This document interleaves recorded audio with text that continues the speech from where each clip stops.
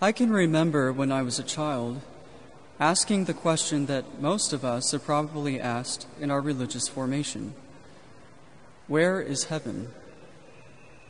The answer may seem obvious at first, but the reality is far from it. For instance, if heaven is a place, then why is death the necessary vehicle for arriving at such a destination? Does God perhaps withhold from us some special knowledge about its whereabouts? If God really desired us to be there with Him, couldn't we just go there anytime we wanted? Is heaven in the sky or beyond?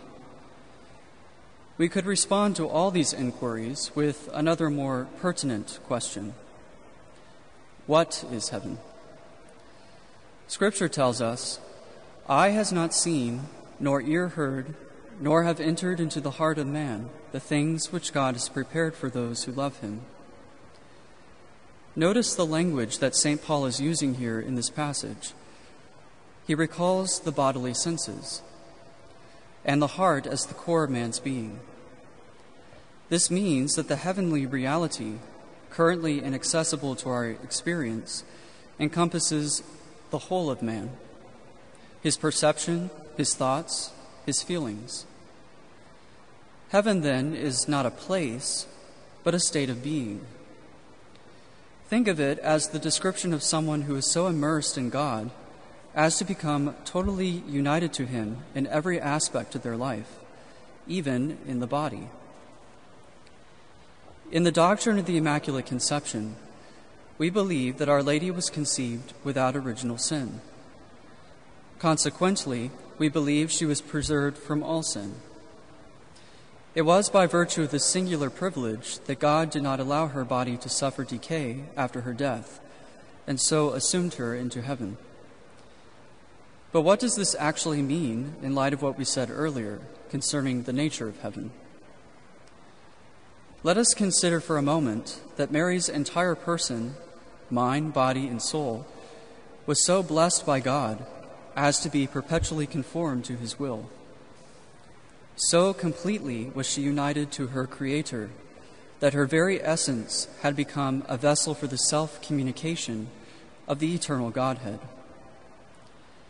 We know that God, who is pure spirit, cannot be contained in any one thing, place, or time. If heaven is not a place bound by space and time, then it is in fact a participation in God's own being, to become God, as the fathers of the Church have put it. Mary had already anticipated this future glory from the moment of her conception. However, the Paschal mystery had yet to be manifested. The fullness of the revelation of God could only be experienced with the outpouring of the Holy Spirit at Pentecost. Mary's bodily participation in God, like the resurrection of Jesus, was the final touch in what was otherwise already a masterpiece of creation. Even as woman was the crown of God's creation in Genesis, so Mary, the new Eve, is the end of the old order and the beginning of the new. She is the frame that surrounds the entire liturgical year, the instrument of the Incarnation, and the first fruit of the resurrection.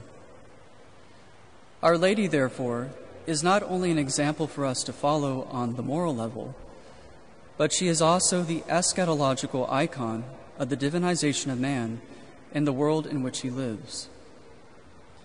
The Assumption reminds us of the dignity of the human body in a culture which simultaneously degrades and exalts bodiliness, and points to the harvest of souls when at the end of time mankind will be resurrected in a new and glorious earth.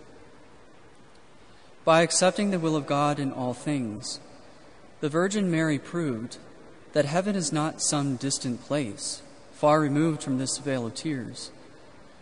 We have only to allow ourselves to be transformed by God from within, and so become like her, a tabernacle of the Lord.